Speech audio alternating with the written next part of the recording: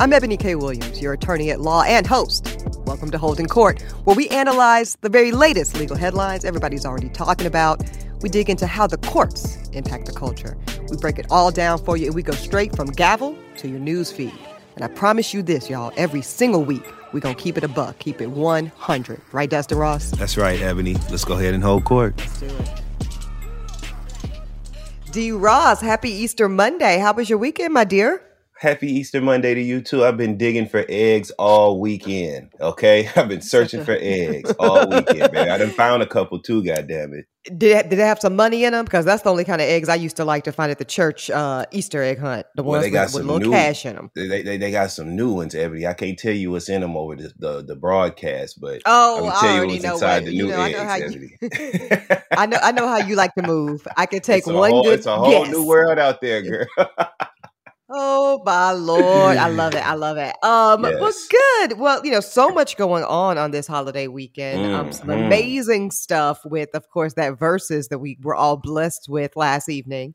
Let me tell you something. Earth, that Wind, was and wonderful, Fire, right? and Isley. Listen, it was fantastic. A couple things stood out for me, though, D, in addition to the legacy of that good baby making soul music, right? Yes, Lord. Yes. I don't know why folks is really now just getting hip to how fine older men are. I'm sure you've seen all these memes. Right? I actually really don't like it because, I've been on my AARP shit. So I'm not here for this influx of new. Now they're going to get on the wave. Wait a minute. Y'all bitches late. That's right. Late. Zaddy's been it. Okay. And they were representing in full force last night. Okay. They were. Ronald Isaac carried it all on his back last night. Yes, and looking fantastic as he did so. Yes. Something else Black Twitter was giving me life about was the reviews of Brother Steve Harvey and his his hosting. D, what did you think about that? Well, personally, I thought a host was unnecessary, but I was happy to see how they could make that look and what it would feel like. Steve Harvey, I mean, what do you expect? You got a bunch of black men of a certain age in the room talking about memories and nostalgic moments. They're going to talk shit. So everybody that said Steve Harvey was talking too much, I just wonder what they expected him to do. Have you never been to a barbershop? Yes, it was definitely giving us Uncle Barbershop vibes. And, I think it was appropriate for this particular Versus. But I'm with you. I really don't like this new Versus format, if I'm being honest, Dustin. I don't like the hosting. I don't like the overproduction. I don't like I really don't even like everybody being in the same room together, to be honest. Yeah. I like the old school Babyface, Teddy Riley, Scott Storch, Manny Fresh. Everybody's in their own camp with their own squads coming with straight fire. I actually like that better. It made the moment really special. This seems more of like you said, it's more produced and it's more of like a show. Yeah. It's not a moment like Versus originally, showed up to us. So. Yeah. But that said, anytime we can get the Isley Brothers and Earth, Wind, and Fire, we'll take it, right? And give them their flowers now, Please. That's why the moment was so special. Well, speaking of giving folks their flowers now, unfortunately, we got to transition to the breaking news with DMX, man. Oh, Lord. Right? This brother, it's not looking good at all, Dustin. I mean, we just have to call a spade here. Reports are saying, very limited, if any, brain activity, vegetative state, all a result of a reported drug overdose. Heartbreaking. Heartbreaking, devastating, all of the things. Of course, this man is not gone yet as of the recording of this show. So we're going to keep him lifted in highest prayer. Yeah. But, family members flying in, paying respects, holding a vigil right outside the hospital in White Plains. But here's what I want to say about it, though, Dustin. It's sadly so not surprising to me that this is where this legend of the culture has found himself, and he's a victim of addiction, and we've seen DMX and his struggle with addiction for many, many, many years now. And, it's just really sad. And I do think that there's some accountability that I do want us to talk about at some point on Holding Court. I feel very strongly about, and we've touched on this, and we got to do a whole episode, Dustin, about the culture and hip hop in particular, and the double-facedness that it does around drug culture and celebrating it. Yeah, you know, for sure. And that's not me being prudish or trying to be on some holier than thou shit. It's just we just can't have it like both ways, right? We cannot celebrate and legitimize. And I'm not talking about no dub and weed and reefer, because I've not seen anybody overdosing and going into cardiac arrest around marijuana. Right. I'm talking about codeine. I'm talking about fentanyl.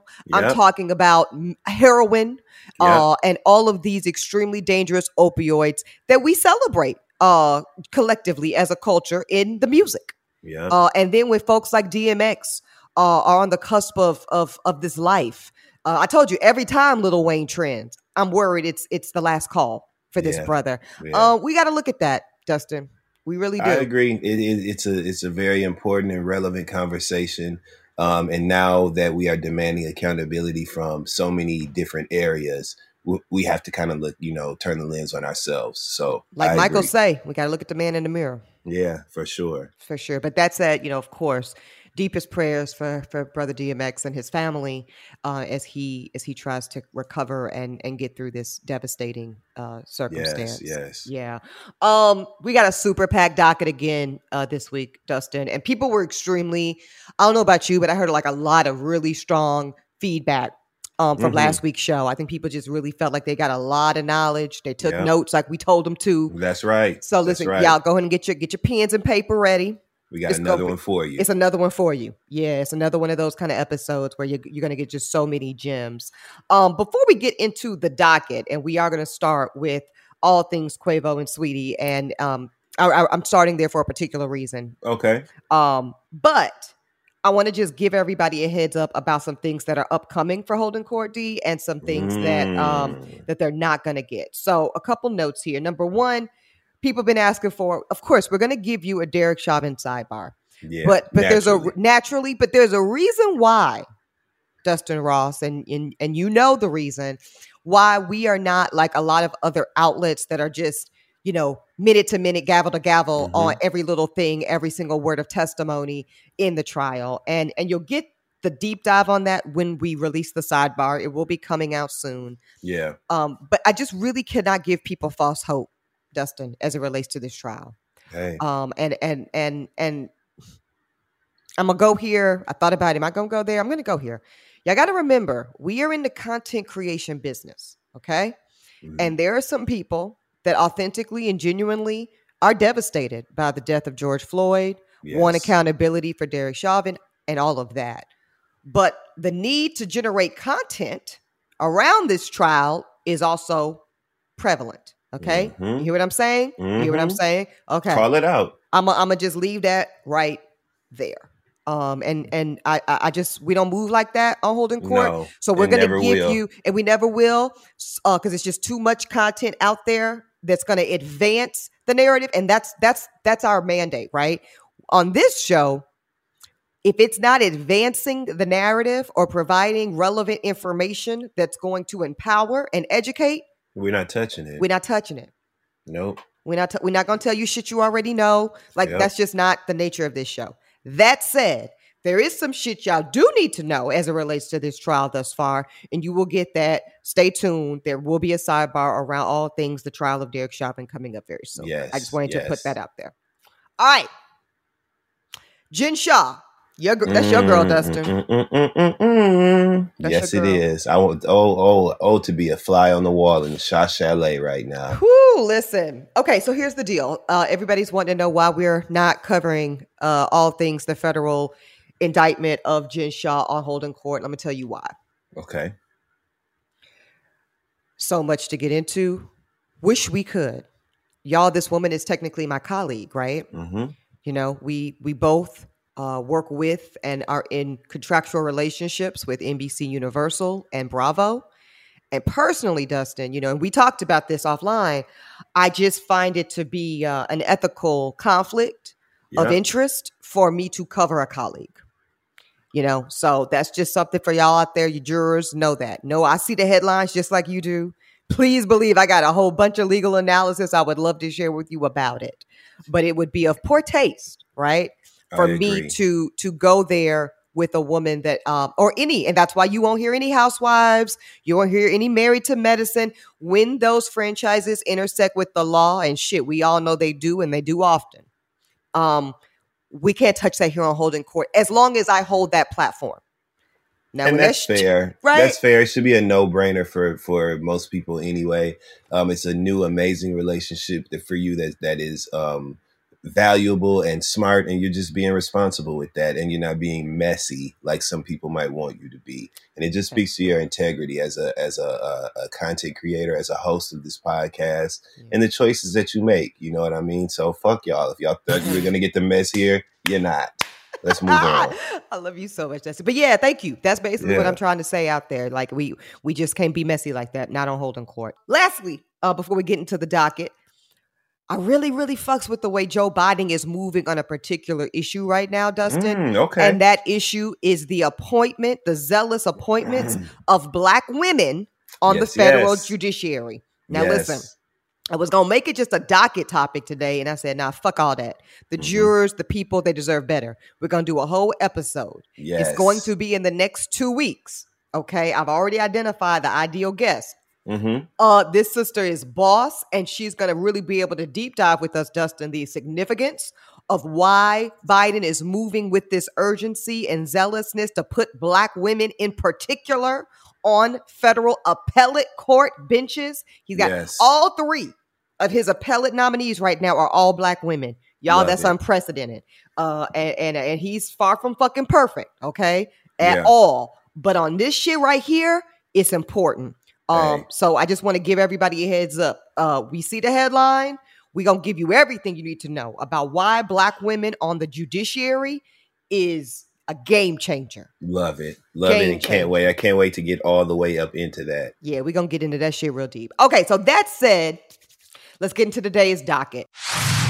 Everybody has seen the fallout of the video, Quavo, Sweetie, elevator scuffle, caught on camera. Yeah. Right. We know it leaked after the breakup, but has now being reported to have occurred over a year ago. So it's not a new event, but the content has just been leaked. Now, y'all saw the video. We've all seen the video. We see them in a back and forth of sorts. That's physical to me, Dustin. It looks physical on both sides. That's what I saw on the tape. It looks as if the main thing is this. Can you tell? You know I'm old, Dustin. What the fuck is the big deal with this stupid ass orange Call of Duty case? Why is this shit so important? It's a very, very popular and rare game that people are excited about. That's the long and short of it. It's just a very, very popular and hard to get item that it just means what it means to those that it means something to. Okay, because let me tell you what I thought when I saw it, because I didn't know what the fuck it was. I just knew as a lay old auntie bitch, I'm looking at them fighting for dear life over this orange case. Now I'm thinking in that case could only be one of 2 things. A firearm or cash or jewelry. You know, I thought it was something of such value because that's what was very clear to me. As much as Sweetie's ass was trying to run up on that elevator and close the door right quick, Quavo was not letting that. Like, she wasn't going no fucking where with that case, period. She was not. Period.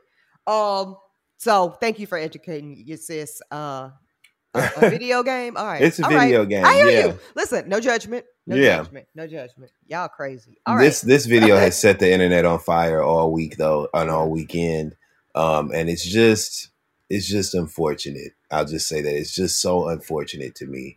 And I wish them both the best. I have no tolerance for any sort of domestic violence whatsoever. And so I'm glad that they're able to move beyond this issue. And enter into a great relationship, if so it seemed, and now they've decided to end it. This is none of our business. Okay, that's how I feel. You know? And I love that you said that. You took me exactly where I want you to go. Okay, because your sentiment, Dustin Ross, is very consistent with the culture. It's none of our business. Now, I wasn't even going to cover this shit on Holding Court because of the reasons I just said 5 minutes ago, right? We don't do mess. We don't do gossip. We don't do rumor. No. We really only cover things that have legs legally. The reason that this became something I wanted us to cover was the minute it started being reported by TMZ and other outlets that LAPD currently has opened an investigation. Yeah. Right. Now, let's go back to what you just said, though, which is this is none of our business. Yeah. So when I look at the comments on social from the culture about that alleged investigation, people are like, what the fuck are they investigating and why? It doesn't seem as if Saweetie's trying to press charges. Doesn't seem as if Quavo's trying to press charges. Leave these grown people alone. The law doesn't work that way.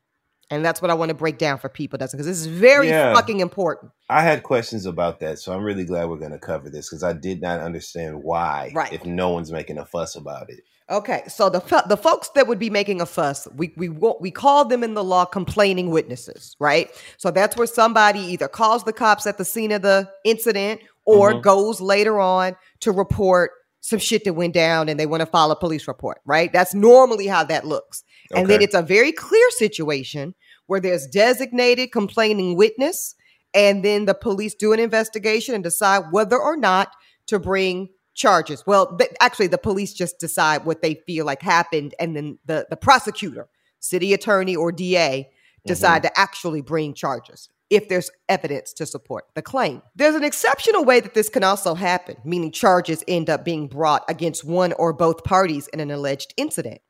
And that is when there is an absence of anybody complaining about shit, which is the case here, right? Nobody saying that. But there is evidence, in this case, a videotape. I've seen in trial work an audio tape or a third party witness, meaning this didn't happen, I don't believe, in this case. But in the part of the video, D, where we see somebody, the elevator stops on the floor. Okay, that individual could also go to the police station and be like, yo, I just saw a man and a woman tussling in an elevator. I don't know what it was, but it looked a hot ass mess. That could also happen. The point is this. You don't have to actually have a complaining witness that was involved in the occurrence to have charges filed. The police can make their own discretionary decision to pursue an investigation, even in the absence of that. Because it's out there. Just because it's out there. So they're not working on behalf of Saweetie. They're not working on behalf of Quavo. They're not working on behalf of Susie Q or Peter Paul. They are working on behalf of the people, right? The people of the jurisdiction that they mandate over. And it is the way the law works, D, is it is incumbent upon law enforcement and prosecutors to protect the people, even if the said parties involved do not want to pursue it. Yeah. Well, this is another case where there's so much other things that are more deserving, I should say, of the focus and time and resources of this police department than investigating this video. And it just is really disheartening. But I'm sure that these procedures and processes and laws and rules have to be in place to protect the people that could be benefited from being in that situation, and something like this being the way that this works. So I don't know. Well, right. Well, no. So now you're making a very important point. I want people to really pay attention to what you're saying. Okay. In this case, personally and legally, I concur with you. In this case, this looks to me, two grown-ass people in a conflict that resulted in a tussle, a literal tug of war around this stupid-ass game. Yeah. And because she's smaller in frame, she fell to the floor and was down. Okay, that's what it looks like to me. This does not look like an assault to me. This does not look like an occurrence of domestic violence to me. And I've seen it. I've worked in it. I've actually been third-party witness to live occurrences of it, unfortunately. I know what it looks like. This circumstance does not reflect it, in my opinion. Okay. However, Dustin, there are cases that are not a tussle of a fucking game. There are cases where a man or a woman or a non-binary are savagely beaten, attacked, and because of a litany of things, fear, guilt, Stockholm syndrome, where you have protection over your abuser. Those things exist. And in those situations where neither person wants to complain and file a report, it's extremely important that law enforcement, and prosecutors have the capacity to pursue it in the absence of that complaining witness. Yeah. Make sense? Makes perfect sense. Yeah. I get it. I want people to. So in this case, none of your business works. It's, like, who gives a fuck? But that's not always the circumstance in which law enforcement and or local prosecutors must move forward in the absence of a complaining witness. Now here, if this wasn't Quavo and Sweetie, gazillionaire, multi-fascinated celebrities, would LAPD be giving a fuck? No, because LAPD are notorious clout chasers. We know this. They are. So that is what this investigation, to me, would reflect. I don't expect there to be any charges from it. I just don't think the evidence is there. But I wanted to break down, D, why sometimes it would be important for that independent intervention. Thank you. I'm glad you made sense of that, because having clarity, it makes me feel a little bit better about it, because I honestly thought they were just fucking with them because of who they were. Yeah, and they kind of are in this case. Yeah, but sometimes it could be valuable. All right, so what we're really talking about, this optionality to pursue investigation or bring charges, it's really under the umbrella of a term called discretion, right? You got prosecutors' discretion. I know you do. You're very discreet motherfucker, so you would. So, oh my God, just already in the show. In the show. Okay. Yes. Prosecutors' discretion, which says that they can bring charges as they see fit or not. Right? Judicial discretion, which, we'll talk about in a minute. Same thing. A judge gets to accept a plea, not accept a plea, accept a sentencing recommendation or not. It's up to them. Thank you. All right. But let's move on to Baltimore. This is interesting. Okay. Baltimore City, and they have a famed state's attorney by the name of Marilyn Mosby. Sister Mosby. She's dope. Yeah, she's a soror of mine. Skiwi.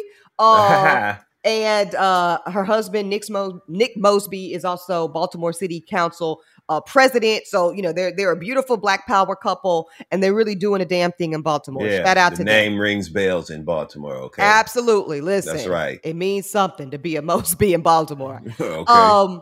So my soror is doing something that I think is extremely important. She's using her prosecutorial discretion as the city attorney to say, what we're not going to do no more is prosecute bullshit. We're not going to prosecute prostitution or sex work. We're not going to prosecute simple drug possession. We're not going to prosecute public urination and just some bullshit, non-violent crimes, And she had this to say in the official press release, D. She says, today, America's war on drug users is over. In the city of Baltimore, we leave behind the era of tough on crime prosecution and zero tolerance policing, and we no longer default to the status quo to criminalize mostly people of color for addiction. I know that's right. Very powerful statement. Very powerful, because it's literally a policy change from the Reagan-Nixon war on drugs, which was all about the criminalization of addicts, which last I checked, addiction was a medical condition. That's what I heard. But that's what the hell they keep saying about opioid addiction, right? Right. When it's in New Hampshire, when it's in Connecticut. Then it's a medical issue. Everybody else is just strung out. Yeah, just a bunch of crackheads, right? Right. All right. Welfare queens, I recall. So what Maryland is doing and what the prosecutors in Baltimore are doing here is this is actually quite revolutionary. And it came about during COVID. So again, as we talk about the devastation and the oh my gosh, millions of lives lost in COVID, it can't be overstated. But I do want us to start looking at some of the things that COVID has done for society that actually make us look at some shit we've been doing and reassess it. I love that idea. Right? Maybe we need to do some shit differently. And what happened with COVID, right? We can't just be putting endless amounts of people in jail anymore because that's going to lead to a public health crisis that affects us all. So now you got to figure this shit out. Now you have to figure out some better policies. You have to figure it out now. Yeah, so that's where this came from. This came from overcrowding of jails around bullshit, stupid ass, non-violent or societal threatening crimes like peeing on the street, a woman, man, or non-binary deciding to sell their bodies for commercial purpose, which that would seem like their right to me. Those things did not justify, in this prosecutor's opinion, the overcrowding of jails and the crowding of her docket in a court of law. So she said, fuck all that. We're not even pursuing that, literally. And you know what the result has been, Dustin? Not only have less people been incarcerated, and I mean a significant 18% of the incarcerated population in Baltimore has gone down. That's a lot. That's an incredible number. That's incredible almost a quarter. Number. Yeah, yes. That's a lot. Also, quiet as kept, violent crime down 20%. Property crimes. They talk about Baltimore. Yes, property crimes with this new policy of not prosecuting the bullshit down 36%. Yeah. Instead, and for those that want to say, oh, well, now she's soft on crime. No, she's not. Get the hell out of here. Prosecutor Mosby is saying this. We're going to redirect our focus. Just like you talked about earlier, Dustin, with Quavo and them. Redirect the focus and the resources to prosecute shit that needs to be prosecuted. Like armed robbery, carjacking, massive drug distribution organizations that are the underbelly of the violence in Baltimore, and not use valuable jury time on those suffering from addiction. Come on, Maryland, with the come on. That's what I'm talking about right there. What an example she's setting for other cities all over the country and really globally to have a different perspective that is really going to be effective. And you can see the difference in tangible data and numbers that make it make sense for anybody that looks at it. I think this is great. And where's her Peace Prize? Where's her fucking Image Award? No, that's give facts. her all the things. Give her her hard work. And I'm gonna say this. Be done with it.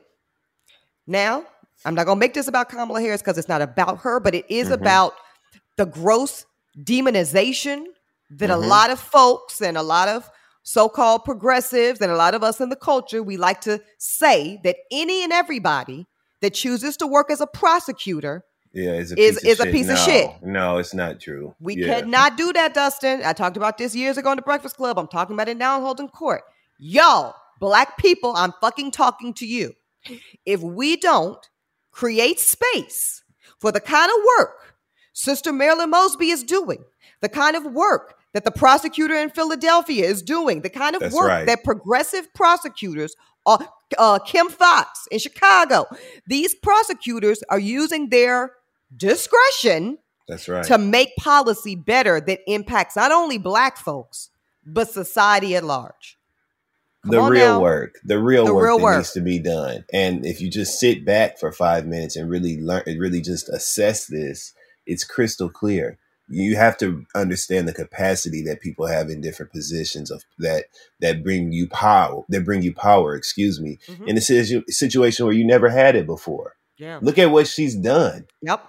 But if she was listening to the peanut fucking gallery, right? Oh, you a traitor to the race if you are DA. You a traitor to the race if you want to work as a top cop prosecutor. She would not be able to implement this massive change for our people and the people of Baltimore as a whole.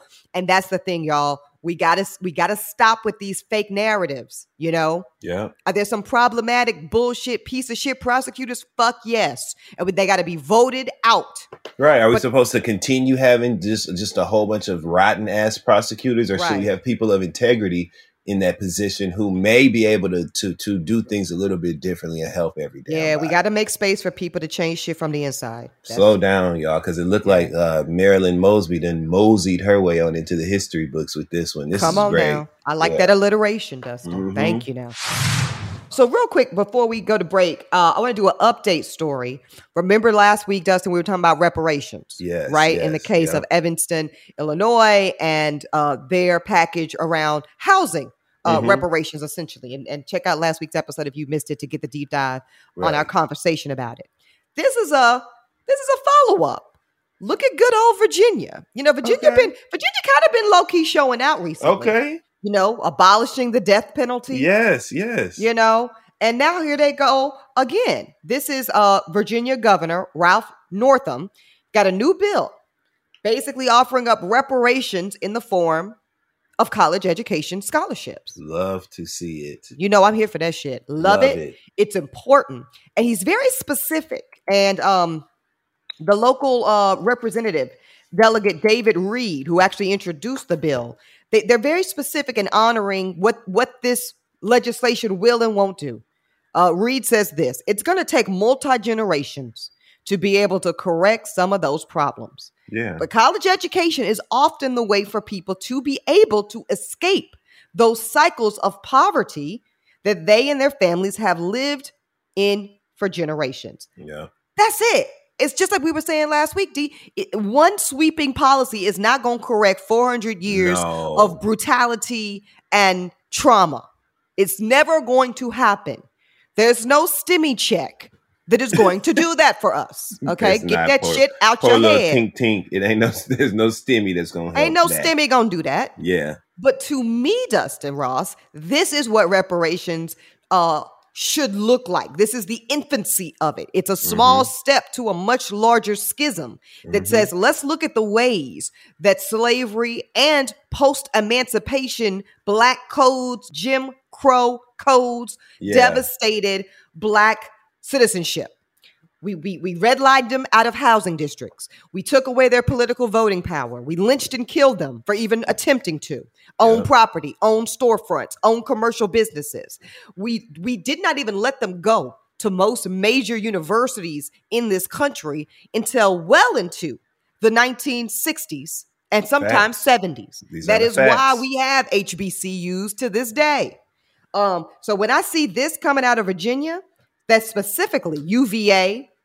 Shout out to you, Thomas Jefferson, with your punk ass. Montecito, how you like that shit? The Virginia Commonwealth University, Longwood University, Virginia Military Institute, and the College of William and Mary, all having what are going to be called, and I really like the name of it too, the Enslaved Ancestors College Access Scholarship and Memorial Program. Period.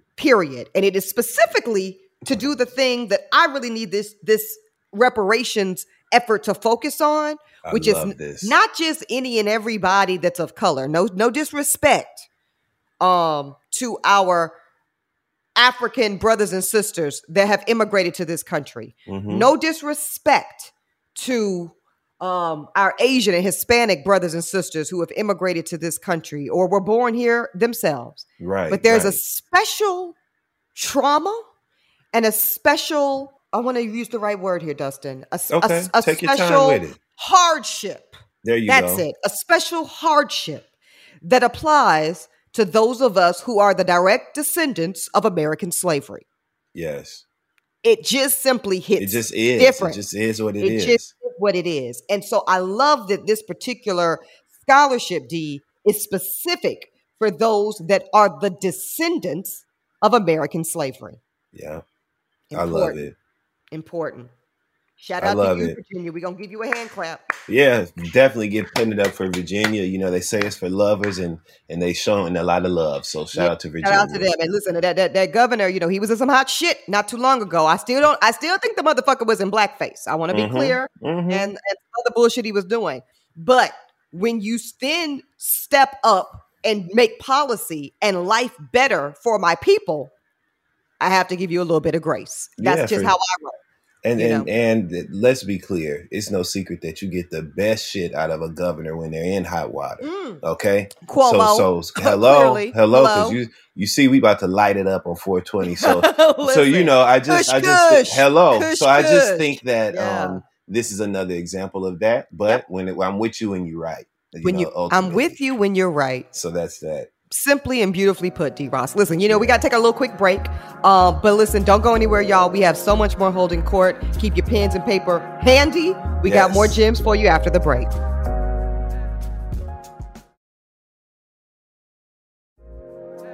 All right, y'all, welcome back to Holding Court. As Dustin just said, it's about to be a Kush 420 up in New York. Yes. You already know. Emerald City, baby. Okay, I'm so listen. glad.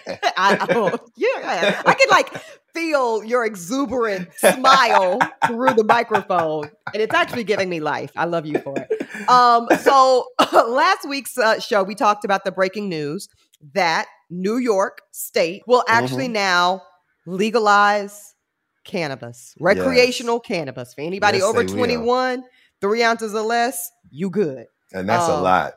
I was wondering, I'm not, shocker. I'm not the biggest weed smoker. I was wondering, like, is that a healthy amount? Oh my, that is an insanely healthy amount. That is a lot. That's more than most people will ever consume. Have anywhere near on their person. On the individual. Good. Because you didn't want it to be like some bullshit. Like, that's not really reasonable. No. Good. Glad to hear that. All right. So now New York is the 15th state in the union to have legal recreational cannabis. We love to see it.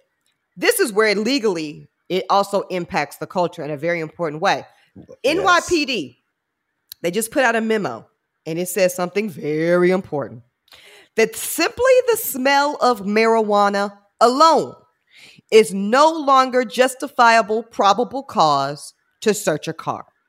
Dustin Ross, baby, let me tell you how this is monumental. Okay, let me go back. When I was practicing criminal defense work, both as a public defender, and in private sector, mostly in North Carolina, but a little bit in LA. Okay. That was on damn near, I'm not even exaggerating, 90% of every fucking warrant I saw from my clients, didn't matter the charge, D, could have been a DUI, could have been a weapons possession, could have been a high quantity of drug possession. Didn't matter the crime. Every fucking warrant said the same damn thing. We called them boilerplate warrants because it was copy and pasted like a motherfucker. I approached the vehicle on suspicion of the smell of marijuana. They all say that shit. Every last one of them. And then they use that smell of marijuana suspicion as justifiable probable cause. That's a legal requirement. Probable cause to search the vehicle, the trunk, the glove box to find the gun, the Percocets, now I'm asking you to step out the car and give you a standardized field sobriety test to see if you're intoxicated. All because you weren't speeding, you didn't run a red light, you didn't swerve. I saw no other probable cause. I simply approached your vehicle and smelled the odor of marijuana. Every fucking time, Dustin. That's what it said. So when New York puts out this memo that says that the simple smell of marijuana alone can no longer justify a probable cause search, game changer. Game changer. Yes. Game changer. I love to see it. Love to see it. Oh, yeah, it's a big deal. Now, I want to be clear. They still can search your vehicle if you actually show an appearance, per their discretion, there's that word again, of being under the influence of marijuana.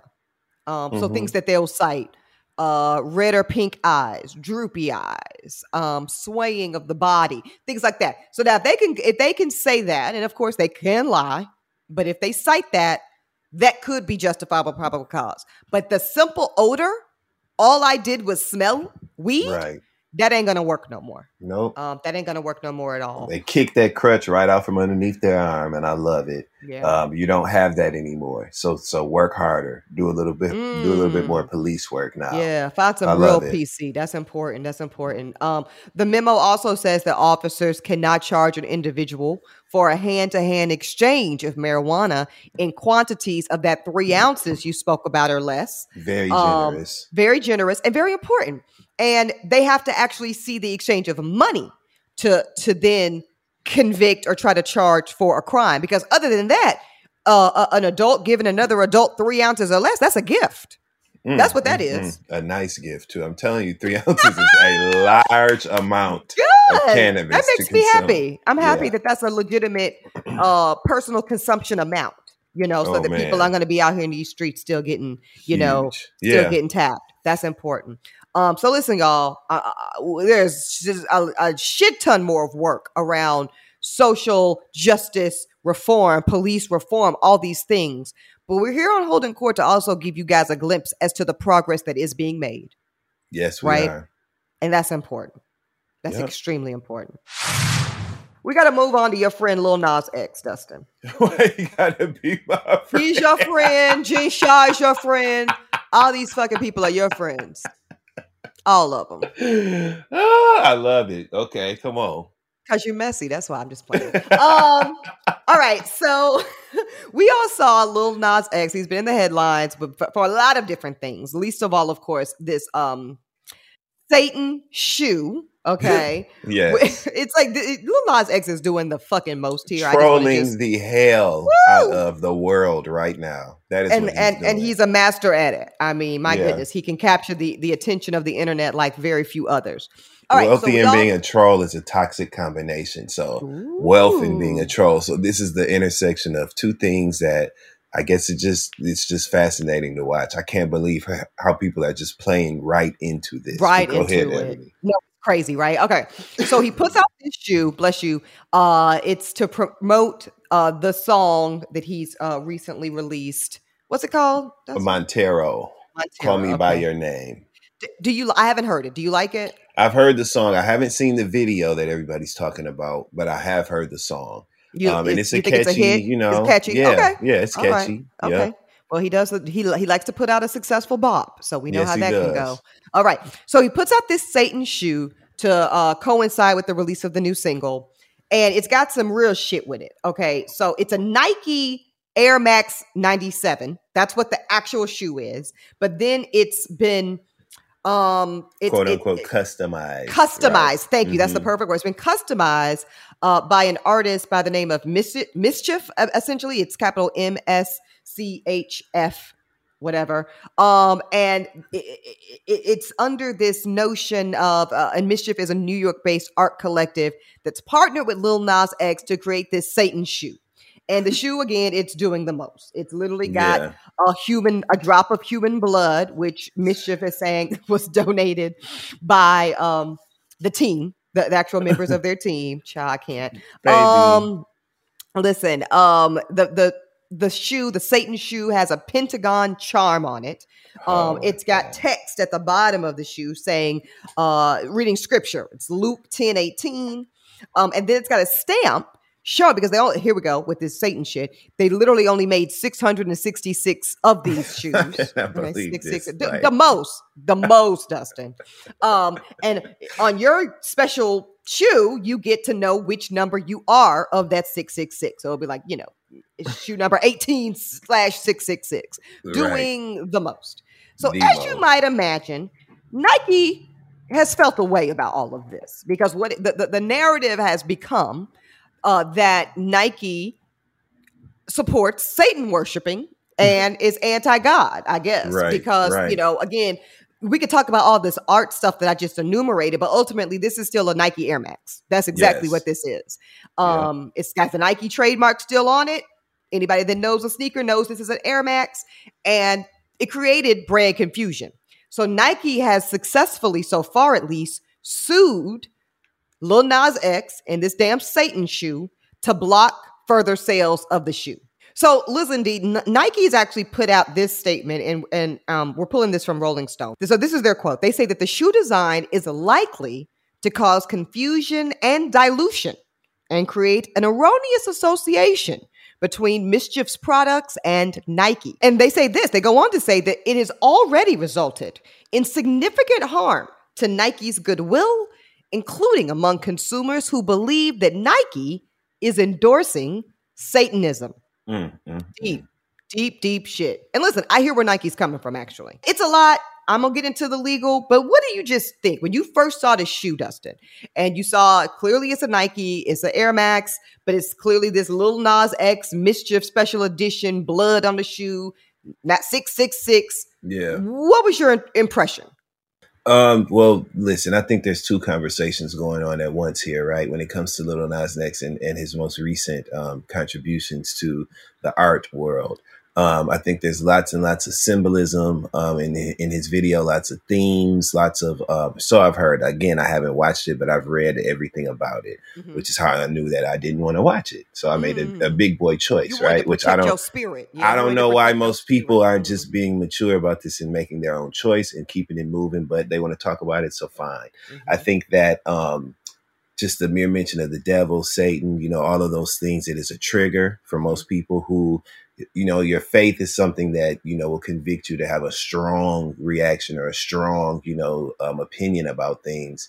And it's working, and really it's just another video. The shoes are dumb. I don't understand why they would put themselves at risk for that, because obviously, as you can see, Nike don't play that. And so here we are, but people are just all up in an uproar over nothing to me, in my opinion. Well, I don't think there's much more for me to say. Shit, you dropped a mic on that. That's exactly correct. To me, you're right. Like, okay, so here's the thing. No way in the world Lil Nas X or Mischief or none of these people involved with this fucking Satan shoe did not expect this legal recourse from Nike. Duh. Of course they were going to get sued. But to your point, who gives a damn? The shoe is done already what it needs to do. They don't need to sell no more pairs of the shit. Not a one. They only had 666 anyway. So the cultural phenomenon and moment has been achieved. So they've already won. Nike is just sitting here pissed. And listen, I actually totally understand where Nike's coming from. Right? Hell yeah. Well, I guess I shouldn't say hell yeah right now. You did there. I love it. Yeah, it's any curator of branding will tell you, when you work as hard as we individually do, let alone a $1 billion brand like Nike, you are of the utmost protection of the associations of your products and branding. So hell yeah, they feeling away and they filed for this injunction relief. And actually they've also filed for damages, right? They want financial reimbursement of any lost profits. So it's a lot going on there. Obviously, Nike, this current ruling, a judge has ruled in favor of Nike. The shoes cannot be sold anymore currently. And we'll see if there ends up being a financial cost as well to Lil Nas X or to Mischief, which I wouldn't be surprised, actually. I wouldn't either. Yeah. I'm also not surprised that somebody named Mischief did all this shit in the first place. You know what? I just want to say that you really touched my spirit, when you got into your pastor bag and let us know about the importance. It's true of protecting one's spirit. That's not my shit either. Like, this is. I'm just saying, like, it just ain't for me. And I'm not saying this for. And I just want to be clear, right? I'm not one of these weird people who can't, look at something and interpret it for the level of art that it is, right? This is not a personal thing for me. I just don't feel like looking at that shit. And I also have had other more important things to do than to take that time out of my day and watch that damn video. It just was not that big of a deal for me. So when Laura Ingraham and all these other people are just about to literally spontaneously combust, right, behind this video, I just don't get it, Ebony. It's just so stupid to me. Well, listen, let me just tell you a little something about your friend Ebony. Yes. I'm so protective of my spirit around that kind of Satanism, suspect. I can't even watch the Thriller video, Quiet as It's Kept. Okay? So, like, let's be clear. What?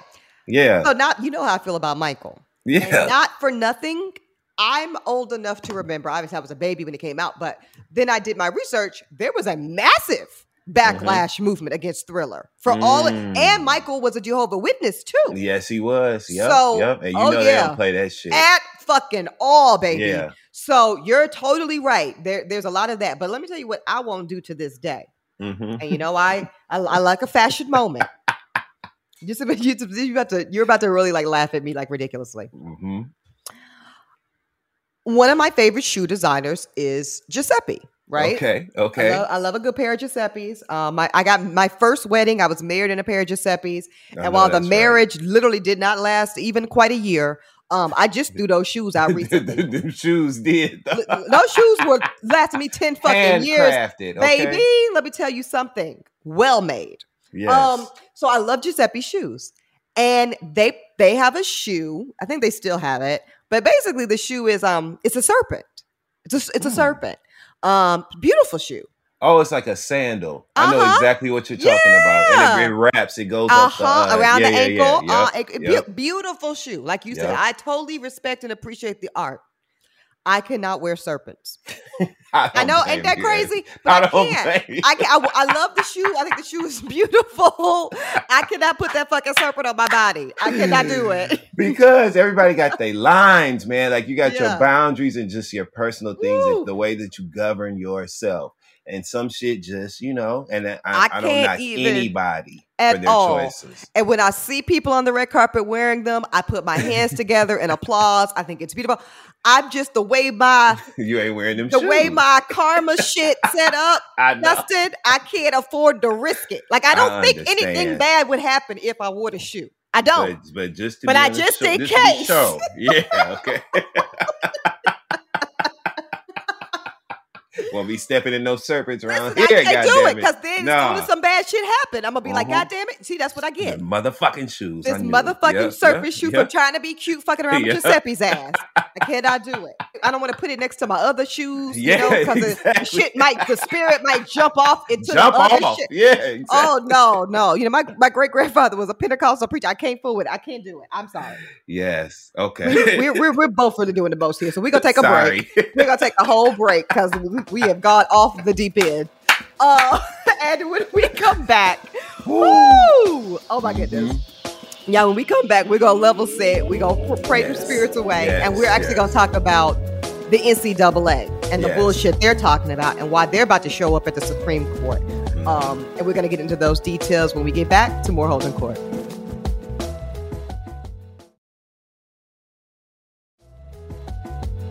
All right, viewers, welcome back to Holding Court. Now let's get into, we're literally in the middle of March Madness. So how appropriate, right, that we go in and talk about the NCAA and the bullshit that they've been getting away with for years. And I feel a way about this, Dustin. I'm going to tell you off the jump. Okay. I feel a way as a proud graduate of UNC Chapel Hill and, huge basketball school, huge D1 programs. And actually, not for nothing, our football program's been upticking in the last few years, too. You better talk your shit, Evan. Listen, I like to do that. Yes. Okay. But I don't like that my beloved institution, along with a lot of these big ass college programs, Dustin, they're making billions. And that's not an overstatement. That's not hyperbole. No. Billions. UNC, UCLA, University of Texas, Duke, USC, all these fucking schools. Yeah. Billions of dollars off the backs of students, alleged student athletes. And I'm going to tell you why I say alleged in a minute. So this is the thing. This is all going to the United States Supreme Court. Okay. Stakes don't get no higher, baby. This is not some bullshit, small potatoes, little back country argument anymore. This is going before the highest court in our land. The Supreme Court is about to hear oral arguments, D, between basically the students and their arguments, which is essentially that this notion that the NCAA has used for years to justify their reasoning for not paying or compensating these students that generate billions of dollars of revenue. The reason the NCAA says that they can't, heaven forbid, compensate these students is because that would blur the line, Dustin, between professionalism and amateurism. Oh, kiss my ass. Kiss my ass. That's the best thing. Who in the hell are there? This was an official statement, Ebony. This has been the official statement for years, D. I mean, because this has been in the courts for years, and that's what they've always relied on. And the fucked up part is the courts have more or less condoned it. This argument that says, oh, well, the NCAA is a college entity, right? Yeah.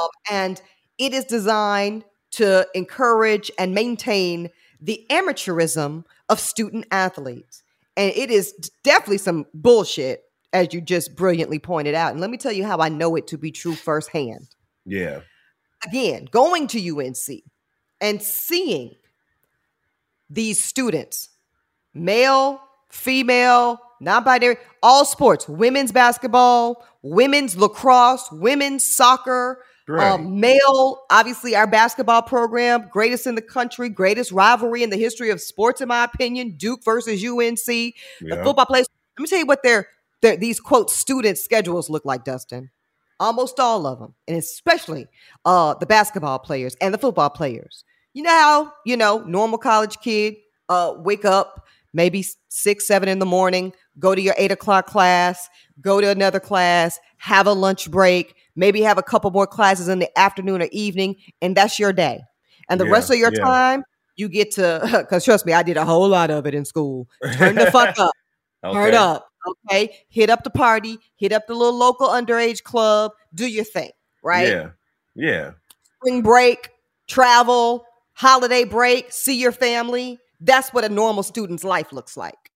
These athletes, they used to have to get up at 4 o'clock in the morning, Dustin, to go to practice for 2-3 hours. Often and then when the sun hits, now it's hot as hell. Okay. Yeah. And they have to do that. Then they have to go to their 8 o'clock, their 10 o'clock, their 11 o'clock class. Then they have to eat lunch quick, oftentimes during tutoring, right? So that they can stay academically eligible to play the sport, to make the billions for the school. Then they got to go back to practice 2-3 in the afternoon. Now it's hot as fuck most of the year. Okay. I'm talking about the, outside sports kids. Then, that spring break and holiday break and shit that we all got. No, they in tournament. Yeah, they're playing tournament. They're playing bowl games. So get the fuck out of here. And all the while, their jersey is in the student stores selling $89, $150. And these students can't even afford to go off campus and get a Subway sandwich. I'm not kidding you. Right. I am not exaggerating. And it's a damn shame that we've allowed it. I think it's a coincidence, not that most of these students I'm talking about look like me and you, while these enormously white institutions profit to the tune of billions.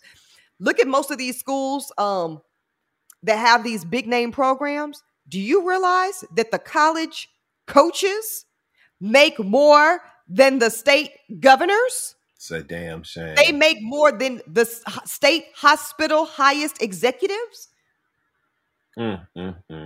In most of these states, Dustin, these college coaches are making $3 to $7 million a year. But you're telling me that the students that play for them, they can't even get a small compensation stimulus supplemental check to just let them live a more comfortable lifestyle while they work for this institution? Get the fuck out of here. Damn. They got to make this make sense. And it's not going to continue to just be, swept under the rug or swept into the bank account, I should say, without accountability. Like, they need to make this make sense, and they need to, give these athletes the resources that they need. And that's what they are. They're athletes. Yeah. And now, because I don't know, the visibility of the world we live in, the social media, student athletes are putting that on their feeds. We're seeing, this is not whispers on campus anymore. We're seeing that these people are fucking working. Yeah. And guess what? Their primary role on campus is not to study. It's not to go to class. It's not to take blue book exams. They don't give a fuck about that. It's not to publish papers or do research. That's what students do. They're there to play ball, period. That's what it is. They are athletes. That's why they're on the school property. Period. Literally, to keep that engine running, okay? Yes. And generating this money for them. So make it right and give these kids what they need. Yeah, give us some compensation. Again, nobody's saying that they need to be out here, necessarily making $1 million a year in school, but give them something. Give them something respectful. They should be able to have a decent automobile. Shit, you want to run it back and forth to practice and this game and that game all the fucking time. It's only fair. Honor their skill set. Honor their investment of time into your institution. And we don't have this problem anymore. That's that. Just that simple.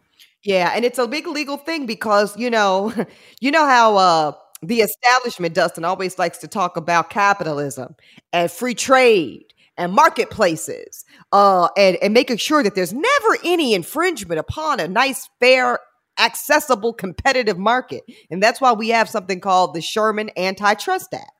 Okay. Yeah. And that's the legal mechanism for which the NCAA is being sued right now. They're basically saying that by refusing to compensate these student athletes, quote unquote, anything beyond the quote scholarship, because that's what the NCAA claims, Dustin. They say, well, we are giving them something. We're giving them a free college tuition.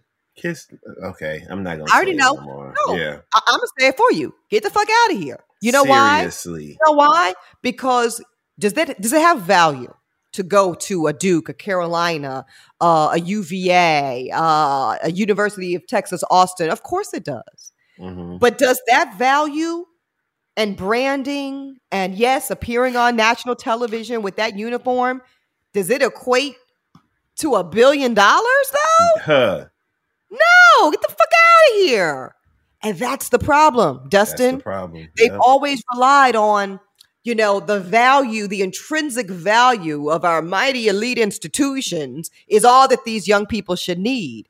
And it's bullshit. And we know it's bullshit because the regime has changed. Ask Kevin Durant how valuable it needed to be at an institution. Fuck out. Ask Kevin Garnett. Ask LeBron James. How about that part? Okay. You don't need these institutions anymore to be the most dominant player in the world. You do not. So you simply must dismiss that argument, come to the table correct, or what's going to happen is that these amazing programs and rivalries that so many of us, Dustin, get excited about and cheer for in the spring and fall and all that is going to be some bullshit. We're going to end up with only mediocre, average, non-exciting players because those that have the elite skill set, they're going to bypass these exploitive regimes known as the NCAA. They're not going to risk injury for this bullshit, and I don't blame them. Yeah, you're right. You're right. And it's time. So it'll be interesting. It will. So listen, we'll keep y'all, to say the least, we'll keep y'all up to date as this thing goes to the United States Supreme Court. Not for nothing. And it's coming out of the Ninth Circuit Court of Appeals. The Ninth Circuit, Dustin, it's based in San Francisco, California. It's notoriously, quote, liberal, on the side of the people. So oftentimes their decisions are overturned, to be honest with you. Okay. So this is not a sure thing. As much as it would appear to be an open and shut case, a very simple case, the schools are making billions, pay the kids something. Doesn't work like that necessarily, right? So we got to stay on this and watch. The NCAA, they have a lot of support, as you already know. Georgia and 8 other states have filed briefs. Yes. The states have filed briefs backing this bullshit argument from the NCAA, saying that, if they allow compensation, some colleges would have to increase fees or cut some sports. Oh, please. Please. Get out of here. The lies. Candy. The lies. The lies. The lies. The lies. Shit, raise them ticket prices then. Exactly. Get the fuck out of here. People will pay. Exactly. And don't talk too loud because just like we talked about earlier, all somebody has to do is find a piece of evidence that says one thing and then we can investigate y'all asses. Okay, and they don't see want where that. You don't want to really see where that money is going around. They don't really want us to follow that money, Dustin. You're right about that. They don't. And then on the other side, of course, of the argument, President Biden's administration, as well as 8 other states, are all supporting the players. Y'all, this is going to be a historic Supreme Court case. It's going to really dictate what college sports and, quote, amateurism even looks like going forward. So we're going to stay all over that. All right, wrapping up today's docket, somebody that needs to shut the fuck up. And I like him as a player. Draymond Green. Draymond's ass is talking too much. What else is new? In an interview that wasn't even about women athletes, he decides to speak on what female athletes should do to close the pay gap. Oh, great, Draymond. Thank you so much. Because, as a woman, Dustin, I can tell you that really what is always welcome is a motherfucking man who has zero experience being a woman, has zero understanding and real life analysis as to the challenges of being a woman in this country, let alone in a very male-dominated sports industry. We just love it when a motherfucker speaks out of turn and tells us what to do. I bet. It's really I just love a mansplaining. Look forward to it. Not get the fuck out of here, Draymond. Shut the fuck up. Keep just defending and shit. Stay healthy and keep getting rings. That's what your ass needs to do. Instead, that's why Dave Chappelle said you had the blackest name he had ever heard. Draymond Green. You remember that joke when Dave Chappelle told that joke? Draymond, shut your dumb ass up. So he's out here talking crazy, saying that women, and this is a quote, that they're not laying out steps that they can take to change the pay disparity. So it's coming off as complaining. He goes on to say that because the people that can change it, they're just going to continue to say, well, the revenue isn't there. The revenue isn't there. So if you don't bring in the revenue, we can't up your pay, and they're going to keep using that. Oh, brilliant, Draymond. Wow, no one's ever heard that argument before. Wow, this is like revolutionary. Right. Oh, what an original idea. He goes on to say that the WNBA players are doing themselves a disservice by just complaining. Now, I'm not going to go into the weeds, but I'm going to tell you this. If you want to see a model as to what a collective power block of athletes can look like around issues of their own pay, around issues of criminal justice reform, around using their platforms for the highest level of communal good, look no further than the WNBA. They've actually done it better than any sports league in the world. Wow. And as for Draymond's critique, Dustin, that all these women are doing is complaining and not laying out steps, tell this to the WNBA legend, Diana Taurasi. Okay. Now, this is a woman who sat out the whole 2015 season with the WNBA because the WNBA was only paying her $107,000 a year, a season rather, right? And guess how much she was making from the Russian league that she played for in the off season? Because that's often what these WNBA players have to do, D, as you know. They don't make any money here in the States. So they really supplement their life by playing overseas. So they never have an off season. You know, the NBA players have an actual off season. WNBA players don't get an off season because they got to play to live. In Russia, she was paid $1.5 million compared to $107,000. Yeah, please. And she had a legendary clapback. She says we had to go to communist countries to get paid like capitalists. Ooh. How about that? How about that? What a scorcher, right? Scorcher. And Draymond looks even dumber because the WNBA actually just came off of a massive collective bargaining agreement win, okay, where they just were able to increase the salary cap from $117 a year, $117,000. Now it's almost doubled to $215,000. So Draymond, sit your dumb ass down, okay? Please. Shut the fuck up. I like you as a player, but you talk too fucking much, and especially don't talk about shit you don't actually know about. And it's really, literally just that simple. Shut the fuck up. And Draymond Green, you have been in front of microphones and been interviewed for many, many years now. This is not something that should be new for you. You know how to handle yourself in the media. You know how not to get caught up in, speaking about things that exist beyond your range. And so I just don't understand why that choice was made. What a dumb, dumb move. And hopefully this encourages you to shut up moving forward. Yeah, I really like that. Stay in your lane, brother, and please stay in your range. Please, your knowledge range. Please. Not knowledgeable about this, Draymond. So shut the fuck up. So that's all you got to do, bro. I think that's a great way to close the show. Listen, and I think it applies to so many different areas of life. Yes, it does, Ebony. So many. Well, listen, y'all, great episode. I really, really appreciate all of your expertise on this stuff, Dustin. I think people need to just keep it cute and shut the fuck up on so many things that they don't know about. It just makes all the sense of the world. Listen, Jurors, thank y'all so much for listening.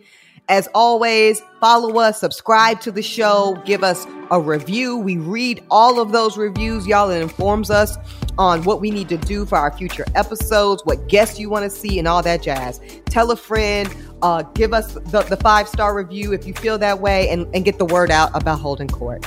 Holding Court comes to you from Uppity Productions in association with Dawson Media and presented by the Black Effect Network from iHeartRadio. Audio services always brilliantly provided by One of One Productions. Y'all check them out at oneofoneproductions.com. Y'all join us next week. Court will be back in session as always. And in the meantime, stay safe, double mask, get your vaccine. Dustin, Ross, and I are both fully vaccinated. It's about to be a hot auntie, hot Uncle Summer out in the That's right. Listen, y'all keep your faith and always read the what, Dustin? Terms and conditions, y'all.